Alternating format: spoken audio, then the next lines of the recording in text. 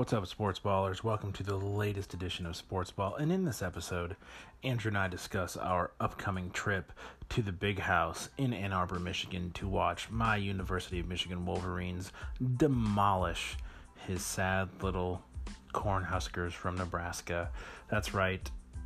The game is Saturday. We will be there. I'm super pumped. Andrew's excited. It's going to be great to be part of the 110,000 strong crowd there. College football, man. So good.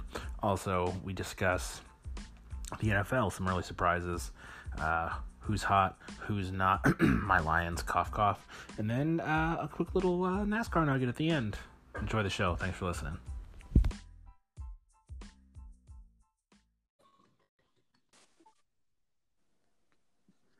Hello over there, Cam.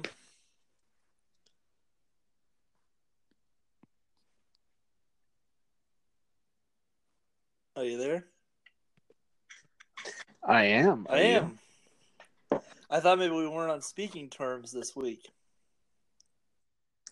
Oh, that's because you still think Nebraska has a chance to win against Michigan. I forgot. Throw out the records. Here comes the 0-2 Huskers as an 18-point underdog with their walk-on backup quarterback. Oh. I think this might be karma for the night we won when Joe Bowserman had to play quarterback for Michigan. Or not Joe Bowserman. He was the Ohio State quarterback. Russell Bellamy. Oh, gosh. Yeah, that was a rough game. I forgot about him. Yeah, I think there's probably some people who would prefer to be with you on that one. It's okay. We, it's been an interesting season thus far for many reasons, not the least of which is Michigan's up and down offense, which is not terribly surprising. That seems to be the norm lately, the last few years anyways. Yeah, they kind of let SMU hang around a little bit on Saturday. I watched some of that game, and then, late third quarter, fourth quarter, they put them away. But not going to be able to let the Big Ten teams hang around like that. No, that would be a foolish thing to do. Yeah, the first half, the offense just couldn't get any consistency, and then we ended the first half with like a 73-yard pick six, and it was pretty much all she wrote after that. So now on Saturday, we will be in attendance at the Big House for this game, and it carries a little more meaning. I mean, Nebraska and Michigan have played, I believe, 4 times since Nebraska joined the Big Ten, maybe just 3, but a little added extra element on Saturday because a past villain comes to town, right? yeah, good old Scott Frost is back to try and, cause a little more controversy between Big Red and the Wolverines. Unfortunately, Brian Greasy won't be there to fight him at midfield, but what are you going to do? That's too bad. So for our listeners, I feel like Scott Frost would win that one. Probably. So for our listeners who are 20 and younger, I don't know how many of those there are, but in 1997, Nebraska and Michigan won the title, and I think it's only been done maybe then once more maybe. There was that year that Auburn and Oklahoma may have split. But Michigan beat Washington State, Ryan Leaf in the Rose Bowl, and then the following night, Nebraska destroyed Peyton Manning in Tennessee. And Scott Frost gave a speech on the podium about how the voters, with a clear conscience, how could they vote against Nebraska and that great man Tom Osborne. And we woke up the next morning and it was a split title. The Nebraska won the coaches and Michigan won the AP. And so now 20 years later, Scott Frost returns to Ann Arbor. Now, he's been back once before. 2 years ago, he was there with Central Florida. So Michigan fans have gotten their licks on him. but he hasn't come back wearing the scarlet and cream like he will be Saturday morning. Yeah, and one, it'll be interesting to see, what the reaction from the crowd is. But two, personally, I'm interested into the reaction of me sitting in the Nebraska section in my maize and blue, and how I will be treated by the visiting folks. They're very friendly people, and I think we just want to see fewer than 3 turnovers in the game and fewer than 10 penalties. And if we see those things, I think everybody will be happy. So, yeah, I don't anticipate this is going to be like attending an Eagles game or something.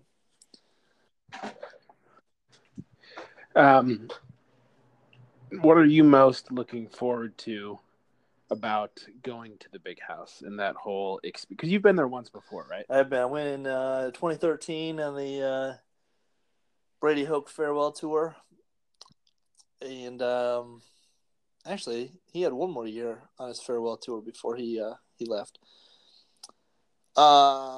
It's just like I was looking at the forecast. It's going to be like 60, 62, perfect fall day. Big Ten football at noon. The way football is meant to be. The Big House. I mean, this is college football Saturday at its quintessential point. And so, I really don't care about the outcome, but Ann Arbor's a cool town. I'm sure we'll, imbibe a few beverages. And, I think just the experience is just – I think the old Big Ten campuses are it's just a cool place to be on a fall Saturday. The game aside, if Nebraska pulls it out, that's just sugar on top. But I'm coming in with low expectations, and I hope I don't sound like your daughter by the end of the game. Well, if you reach that pitch, then things will have assuredly gone very, very poorly. Mm-hmm. But I myself am quite excited. I've not been to a game at the Big House since I was in high school, and I graduated in 2004. So it has been a very long time since I've gotten to be part of the sea of humanity that is the Big House. So I'm super excited. Like, I am beyond pumped. I agree completely about the weather and the time of day, and just the added storyline of Scott Frost being back with Nebraska. Yeah, so that's this Saturday. But anything else in college football stand out to you in recent weeks? I will say I think that it's Alabama versus the world. I haven't even watched the play. I've just seen the scores, and maybe they'll cool down. But I think the first 3 weeks have been fantastic. I mean, that Ohio State TCU game for 3 quarters was great. There seems like there's been so many great games. I'm a little worried about the Big Ten. They had an awful Saturday. Northwestern losing to Akron, Nebraska losing to Troy, Illinois lost, Purdue lost to Missouri. The Big Ten West, Wisconsin lost to BYU. Big Ten West. Yeah, that's right there. That's the big one. Yeah, Big Ten West could be wild. So that kind of stands out. But other than that, yeah, just I'm like you, looking forward to Saturday. Just gonna be one of those great fall Saturdays for football. I'm confident. Cool. Well, what other topics should we discuss? Well, I remain in a city where the backup quarterback was once very popular, and now he's the starting quarterback, and he is even more popular than you can imagine. And his name is Patrick Mahomes. Dude's had a good start to the year. That's pretty undeniable. More touchdown passes on Sunday than incompletions. Which is a bit nuts. Yeah, I mean, I don't play fantasy football, but even I got to respect the points his owners put up on Sunday, because I'd have to imagine it was plentiful. What was the final, like 52-48 or something stupid like? 42-37, and okay. Chiefs really should have put it away a lot sooner than they did. They had a couple turnovers. They had a safety. They just allowed Pittsburgh to kind of hang around. But, Kansas City hasn't had a quarterback that it's drafted that it's had success with since Todd Blackledge, like in the 80s out of Penn State. It's not quite like a Browns-esque list of bad quarterbacks, but like they once drafted Brody Croyle and put the franchise's hopes in his hands. I remember that. Yeah. And so now to have Patrick Mahomes, and we discussed in the last episode, how I don't make the NFL as appointment television, but this Chiefs offense might be appointment television. I mean, you never know what Tyreek Hill is going to do when he gets the ball in his hands. Dude, he reminds me of like what Percy Harvin did when he was at Florida. Yeah. But he's doing it in the NFL. Right. It's ludicrous. Yeah, whatever Andy Reid is drawing up is in there will be a point, it always happens with an Andy Reid coach team, where they lose like 3 or 4 games in a row inexplicably because a defensive coordinator picks up on things or whatever it may be. But until that happens, it's sweet. And now it's just a matter of winning a playoff game, which an Andy Reid coached Chiefs team has struggled to do. They've had some bad playoff losses. Well, that's a long ways away. Let's not dwell on that just yet. I mean, there's still time for the Lions to turn around and make the playoffs. No, it's not going to happen. I was hearing where Matt Patricia maybe not being well received by the Lions locker room. Too much of the Patriots way. Maybe he's batting down the hatches a little too tight early on. Well, here's what I have to say about that as a lifelong Lions fan. When you compare the Lions way with the Patriot way, well, there really is no comparison now, is there? Because if you look at those two franchises in the last, I don't know, since Tom Brady got drafted,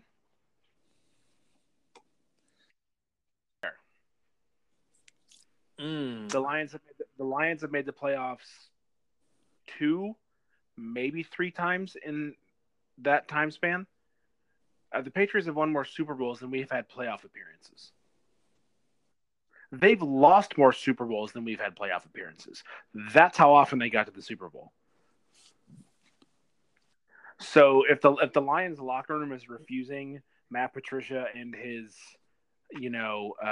obsession with details and getting stuff right, well, then the culture needs to change, because clearly, I'm not saying Matt Patricia is the savior of the Lions. He might not be a good head coach. He might just be a career defensive coordinator. There's no shame in that. But if it's we like half-assing everything versus we like paying attention to details, well, paying attention to details always gives you a better chance to get the job done well than just, surfing by. And I'm as a Lions fan, I'm sick of watching us waste the careers of talented players. Barry Sanders, Calvin Johnson, Matthew Stafford. Wasted on a team that when push comes to shove doesn't care enough to win. And so if a head coach comes in and wants to push these guys to give a crap and to care about the details and to do it right, every day in practice before Sunday, I'm with the coach on that one. And the players that don't want to do it can go somewhere else. Go to Cleveland. I don't care. It's super frustrating. Yeah, it may take a few years to, like you said, change that culture. But you hope that he has the records to give himself the time. It's not like the college game where you can say, "Oh, well, let's give him 3 years to get his own guys in here." I mean, there's gonna obviously have to be cooperation with the front office on achieving that goal.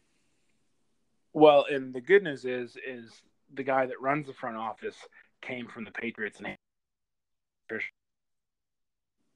so he has the front office at his back. So I think this is going to be a multi-year deal where if the players don't want to play the coaches and the GM's way, they're gone. And that's how it was in New England. You don't want to, think of how many big-name players Tom Brady had around him his entire career that were big-name players before he showed up. Randy Moss, Dillon, the running back that came from Cincinnati. I was going to say Corey Dillon. You had the running back. Yeah, Corey Dillon and Randy Moss, and that was really it. Everybody else became a well-known name because they were on that team. You think Julian Edelman or Wes Welker has their career they have if they're playing in San Francisco or in Chicago?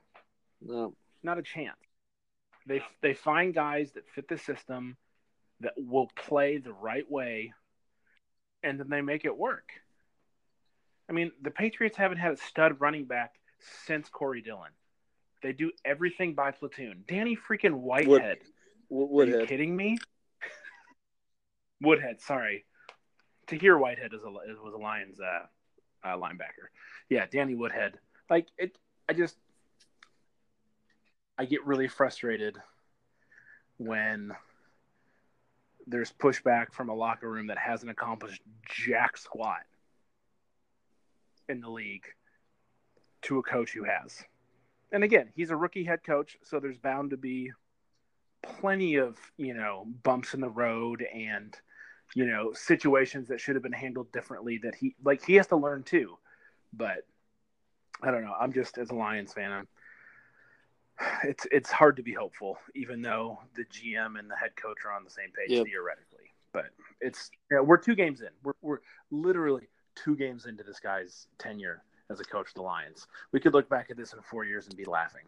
Wow, why did I get worked up over nothing? It was fine. It's true. But such is sports fandom, I mean, look at these Huskers, 0-2, down to a sophomore walk-on quarterback. Yeah, let's push the restart button on this one. Well, if you're going to restart, you might as well do it early in the year. So, all right, since we're talking NFL, surprises. What has stuck out to you thus far in our? Apparently the 85 Bears have returned. Oh, you mean has shown up in Chicago, kind of, sort of, maybe a little bit. Yeah. He didn't do his first game, but. So what are the storylines like to me out of the NFL first 2 weeks? It's the Khalil Mack trade and Patrick Mahomes. That's all you know about. You're probably pretty much caught up on things. And John Gruden's debut not going quite as planned. And Ryan Fitzpatrick. Oh gosh, dude! His post game, I thought it was Conor McGregor. I just saw a picture of it. And then I realized that's Tampa Bay's logo. And then I was like, oh, my gosh, I legit thought it was Conor McGregor. I'm thinking about wearing that on the plane Friday. You should totally do that. 100%. But I'm flying Spirit, so I'm having to pay just to breathe on the flight. But, hey, you get a really small drink tray, too, to help, You can't forget, though, Jacksonville being 2-0. That's true. And beating the Patriots in week 2. Yeah, Blake Bortles is still immortal. So Patrick Mahomes, Khalil Mack to Chicago. I think it was all 7 new coaches lost week 1, which is, at least there's consistency there. But yeah, I think whether or not Jacksonville's the real deal or not, at least. Beating New England early on. And, doing so, Marquise Lee's out for the year, who was one of their better receivers. We'll see. We will see. There's a lot of rookies looking to make an impact, or second or third year play as well. Yeah, I'd forgotten that the Packers and a doped up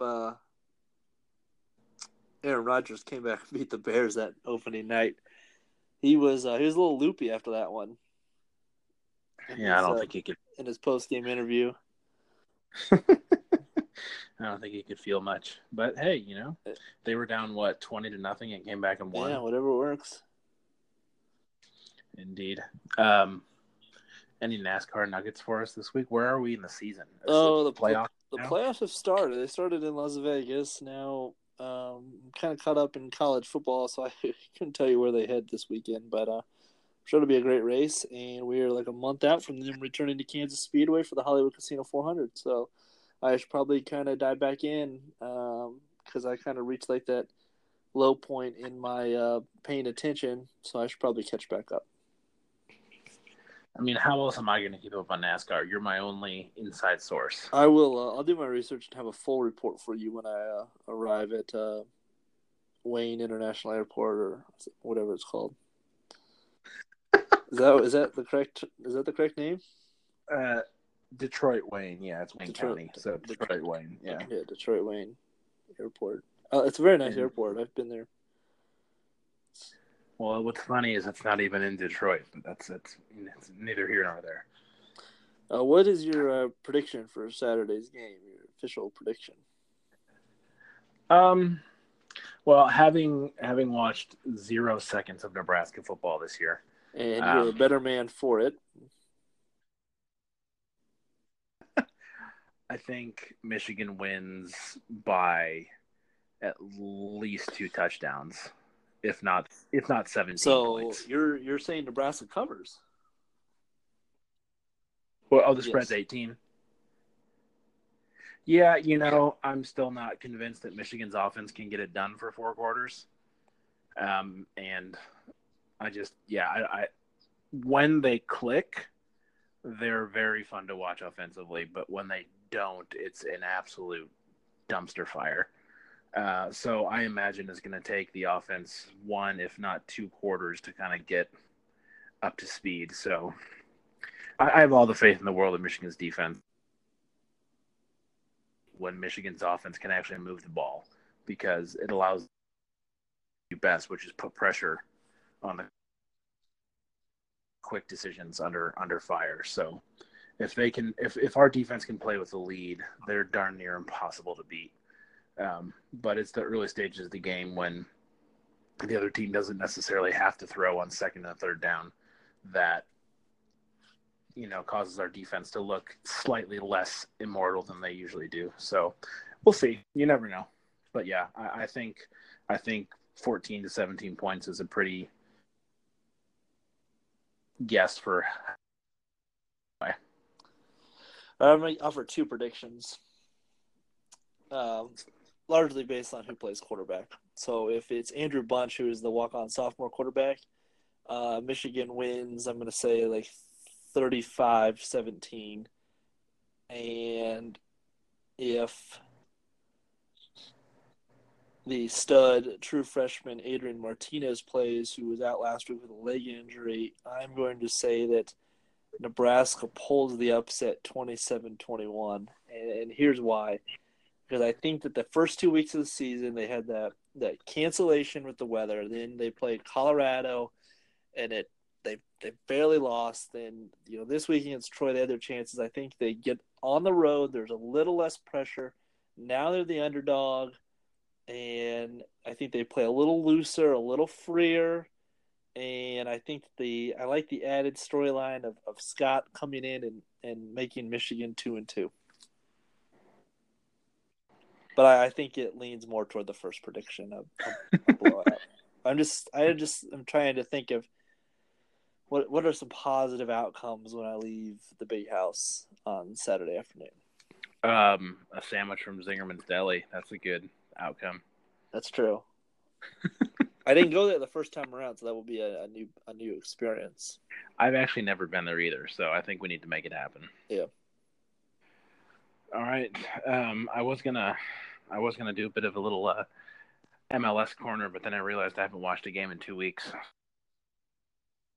So I'll save us from my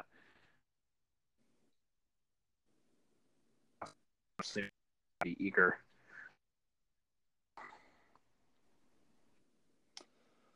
Sounds good. All right. Well, I suppose I will pick you up at the airport in 3 days. Sounds good. I'll be the guy in red. I'll be sure to